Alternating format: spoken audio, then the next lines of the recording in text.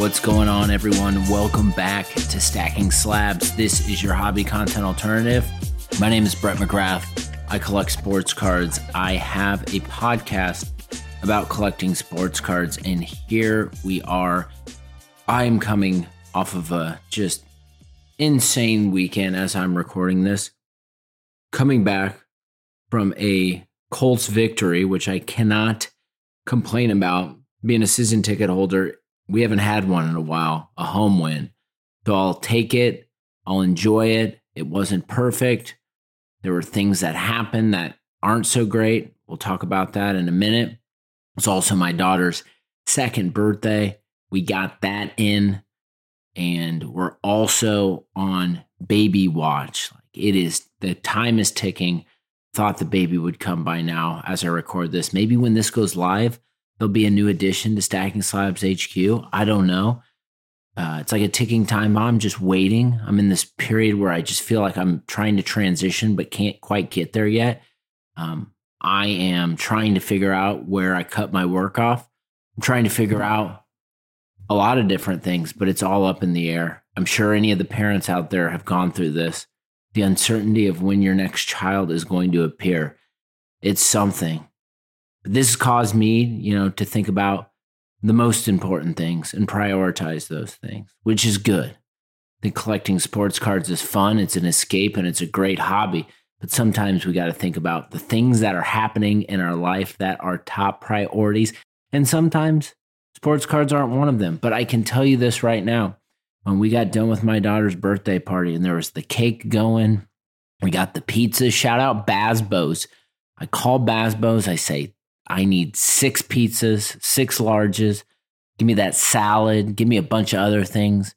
But I need you to deliver it to my crib at 3:00. Can you be there? They said yes. And Bazbo's came, delivered. We got pizza that filled everybody up. Bazbo's is not the unofficial sponsor this week. I'm just giving Bazbo's some placement because they fed the dinner experience, or fed the party. It was great. I was about midway through the party and looked over my wife, said, is the baby going to come tonight? She's like, I don't think so. And I said, okay, you're giving me the go ahead. I'm buying my ticket to WWE Fastlane. Premium live event in Indianapolis this weekend. Last minute, bought my ticket, sat by myself. I go to events all the time by myself. I love it, especially wrestling events. You want to talk about getting away and escaping? Just be by yourself and go to events. I can see anything by myself. I love it. And that event was awesome. Got to see John Cena. I'm not sure. That was a driving force for me. I was like, man, how many more times am I going to get to see John Cena? So I went, got out there. It was awesome. The crowd was nuts. The show delivered. If you watched it at home, hopefully you thought it was a good time. I thought Indianapolis showed up. McAfee came out representing Indianapolis, which was fun. Also got us excited saying, hey, this city deserves a WrestleMania. The last one was WrestleMania 8, which I was at in the Hoosier Dome, but I agree with Mr. McAfee that Indianapolis deserves another WrestleMania. I had a great time this weekend on baby watch. Cards are kind of taking a backseat, but you know what? I'm sitting here post-Colts victory, and I said, it's time to talk about sports cards. I'm enjoying the way I'm operating recently. It's just this new era where I don't feel like I need to get cards just to satisfy the itch and just buy stuff to buy stuff or settle. No settling over here. I am taking my time. I'm being methodical. I'm building my process. I'm sending cards to consignment. I'm continuing that flywheel. When you've got the flywheel going and the flywheel is working for you, everything else just happens. I think it's a hobby. That's one thing that we should never forget. I don't want to do all the stuff in the hobby that I hate. And that stuff might be taking pictures of cards, packaging cards, selling cards on other platforms. I don't do that. I just put my stuff in a box and send it to my man Chris at Volume Accumulation. Find yourself someone in the consignment game who makes your life easy. Remember, again, it's a freaking hobby. We shouldn't take it so serious. And if you're doing stuff in the hobby and spending time in cards of stuff you don't like, make an adjustment, make a switch. There are plenty of services and things out there that can make your hobby experience even better. I want to shout out today's unofficial sponsor, MTV Unplugged. Yes, MTV Unplugged. We all remember the series from back in the day. They're not even emerging. They're not making a comeback, and MTV's still showing Jersey Shore reruns and not True Life reruns, because there's a lot of silly stuff back then, but I could watch True Life reruns all day. But, if you go to MTV now, you're watching Jersey Shore, maybe some Real World Road Rules Challenge, but they just decided, I want to hit the nostalgia button and let's go to our favorite sports card podcast, and that's Stacking Slabs, and unofficially sponsor them. So I want to thank the great people at MTV Unplugged for giving me the opportunity to shout out their brand and series. Most people, when they think about MTV Unplugged, most people go straight to the Nirvana set. And, that might have been transcendent, and people might still be talking about that today. But for me, when I think about MTV Unplugged, 9 times out of 10, I'm going to Alice in Chains' set. That thing right there is what I'm talking about. So shout out to all you Alice in Chains fans out there. If you feel like Alice in Chains kind of just rocked it out in the shadow of Nirvana and should be given more credit, I agree with you. What a great rock and roll band. So there's some homework for everyone today. If you're a 90s kid and you grew up and you're looking to get a little angsty and rock the freak out, go put on Alice in Chains Unplugged. Thank you, MTV. So I'm coming off of this Colts game, and it was a win against the Tennessee Titans, which is great. But the black shadow is the fact that Anthony Richardson someone fell on his shoulder and he had to leave the game early. And so there was the concussion and now this. And it's a bummer because we all just want to see AR play. And he's played so awesome when he's in the game. He's exciting. He's definitely the future. But there's something that happened to me this week that was just validation for just this other flavor of the hobby that sometimes it's super dangerous to get mixed up in. Of course, I love Anthony Richardson and he's been so fun. And, I know he's good enough and he's likely the future of this franchise. And so what does that do, right? I want to get in the mix and start looking at his cards and building out a collection, but the timing isn't right. And so I know the timing isn't right because the more time I've spent in the hobby and understand prices, what I could get for a certain dollar amount and what I shouldn't be paying for during a certain period, when I understand that, it causes me to be very cautious and I take a step back. And this is what's happened just with even my own very quarterback who 2 years ago, I would be going nuts buying their cards and doing whatever I could to fill that void in my collection.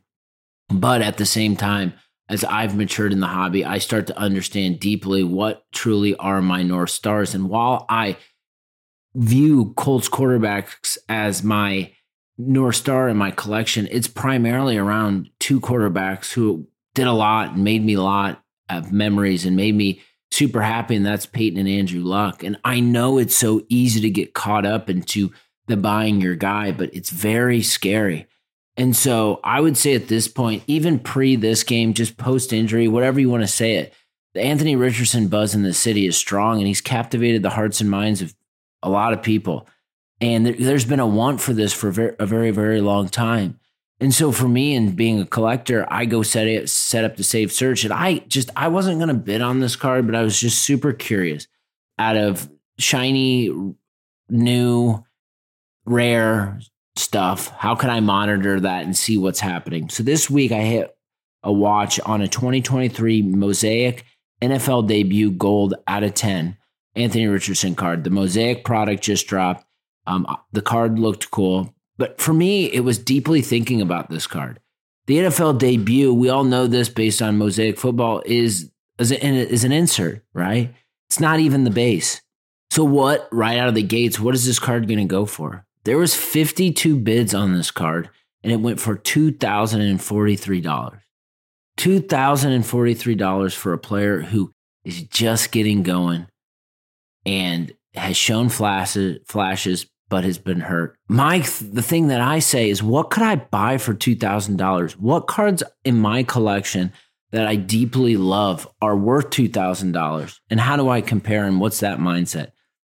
It's the battle, right? It's a battle where you're a collector and you've got a player and you want to attach yourself to the player. but it's a collision of both worlds because there's people out there trying to take advantage of that emotion. I want to talk more about this later, but I think it's something that I've certainly realized more and more. I'm not looking to buy current and active players, not saying I never will, but it's really hard for me to get satisfied by buying current and active player and riding the roller coaster. It's just not fun to me. I'd rather have the established. I'd rather know what I'm buying and not think I'm going to buy this in, 2 weeks from now or a month from now, this card's going to go up in value. I don't need that. I'm buying the cards because of the connection and the memories and the stories. And I don't like the part of the hobby that feels like a gamble. It just doesn't make any sense to me. I don't like to lose money. I don't like to rip wax and pay the prices of that. It's just tough. And so that's not for everyone. But the more and more I dig in, especially as I have this example of a brand new exciting players whose cards are available, I see the prices and I just reflect. And that comes with experience. So never take your experience and the time you have in the hobby and what you're learning take it for granted. Don't ever do it. I want to shout out my man Xanu 23 Sports Cards. That conversation on PMGs was what I needed. It is what the doctor ordered. I think there is a legacy and a history and a lineage around the precious metal gems parallel, and I'm really glad we got an opportunity this past week to talk about it with a collector that knew his stuff and had good perspective. I hope you're enjoying this parallel series. I sure as hell am enjoying having them, mostly because I'm learning something. And I've understood when, building the show and curating content and talking with collectors, the more we can be focused on specific topics and the more we can start talking about things that are interesting to not only us, me, the host, and me, the other person, but just to think about the audience. I think the reaction has been great because this is a series that you, the collector, has been wanting. You want to learn, you want to hear the passion, you want to get educated. And I hope these conversations have inspired you not to necessarily take action and go buy a new card, but to set up a save search and start to get educated and start to understand a parallel maybe a little bit deeper than you thought before. To me, if we're creating content in this hobby, I don't give a shit what you're buying, how you're doing it. I want to help you. I want to I'm educating myself, and on the other side, hopefully you're getting educated too. Thought that was a really good episode. It is in the can. Go back if you're looking to learn more about precious metal gems, or perhaps you're just a PMG addict and you're looking for a conversation for two people who dig in deep. Go check that one out. I got my man, Joey the E-Trader, on the damn program this Friday to keep the series going. I knew at some point during this run, I was going to have to cover 1992 Topps Gold, being the first gold parallel, having 4 sports, basketball, football, baseball, and hockey, all with the parallel. There being some different ways those parallels were presented to collectors. I knew I wanted to dig in. I think I had seen Joey post a Wayne Gretzky quite some time ago, so I figured, you know what, he'd be a good one to have on the program to talk about it. And I think for me, it was fun, right? I thought back to where I was in 1992, being 7 years old in 1992, what I was interested in, what I liked. And this 1992 Topps set really stands out to me, where I literally can visualize in almost all the sports, the signature cards of certain players and what those images are. And those images and those photos and those cards are iconic to me in a way, just because it's a lot of nostalgia. And these cards aren't rare and scarce, and they're likely printed more than any other parallel that we talked about. But that's fun. And we need to talk about these milestones that we have in the hobby and the lineage. And when a gold parallel comes out, like in the 1992 Topps Gold, we need to have a conversation about it and what it means to the hobby today. So I hope we did that for you. You'll have to tune in on Friday and let me know. But really enjoyed that conversation with Joey the E-Trader, like I always do. Think just want to dig into this topic and I'm going to flow for a little bit. I was just thinking about things that I wanted to talk about without any real big script or structure, but just what's on my mind. And I hope if you come to this program, you understand that the things that are on my mind are things that I'm deeply thinking about and that I think impact and reflect the hobby in some sort of way that makes it interesting for me to talk about. So I think for one take that I'll put out there, I think one of the biggest issues we have in the hobby right now is a general lack of understanding about the intentions of each participant that we have in the hobby. And I think there's a generalization at times that everyone should be doing the hobby the way that you are doing it as a collector or as a flipper. And their streams get mixed and we get upset, and then that causes conflict. I think there are different hobbies within the hobby. We need to have conversations about this, and we shouldn't just say that, oh, because everyone is talking about cards, it's all the same. It's not all the same, and we shouldn't act like it's the same. It comes about the needs and the desires of the participants, and the needs and the desires of certain participants point to different things and require different things, and that causes the different segments and the different flavors that we have in the hobby. If you zoom out and look at Instagram, you'll see a lot, I promise you. What I see on a regular basis is a clash of culture and a clash of personality. I think we must truly understand the intentions of the individuals on the other side in order to have a civil discussion about sports cards, or things will go off the rails really, really quickly. I think people don't have enough of these one-to-one interactions, and people don't have enough of these conversations. And what results is people judging other people by what they're posting, what they're doing, and how they're operating in the hobby. We shouldn't get mad about this unless these people are doing something that negatively impacts the broader community. If that's the case, let's piss on them. Let's throw their name in the mud and let's show out and call them out. There's been a trend of this happening recently in the hobby, and I think it's a really, really good thing. But I'm saying if someone is doing the hobby differently than you and you don't like it, then you got to deal with it. Not everyone's going to do the hobby the way you're going to do it. And I think this is something that I am constantly trying to mature in. I'm trying to grow. I'm trying to be more open with just the various types. I was thinking about this for a minute, and I was thinking about politics. And then I just said, I got to stop thinking about politics and not try to draw political comparisons based on the different actors that I see in the hobby. That'll piss me off as I'm thinking about it and talking about it. But more or less, I think about something more fun. And hell, I just came off the wheels of going to Fastlane. So I think about more or less, let's draw a wrestling comparison, because you know what? Everything in the world is professional wrestling.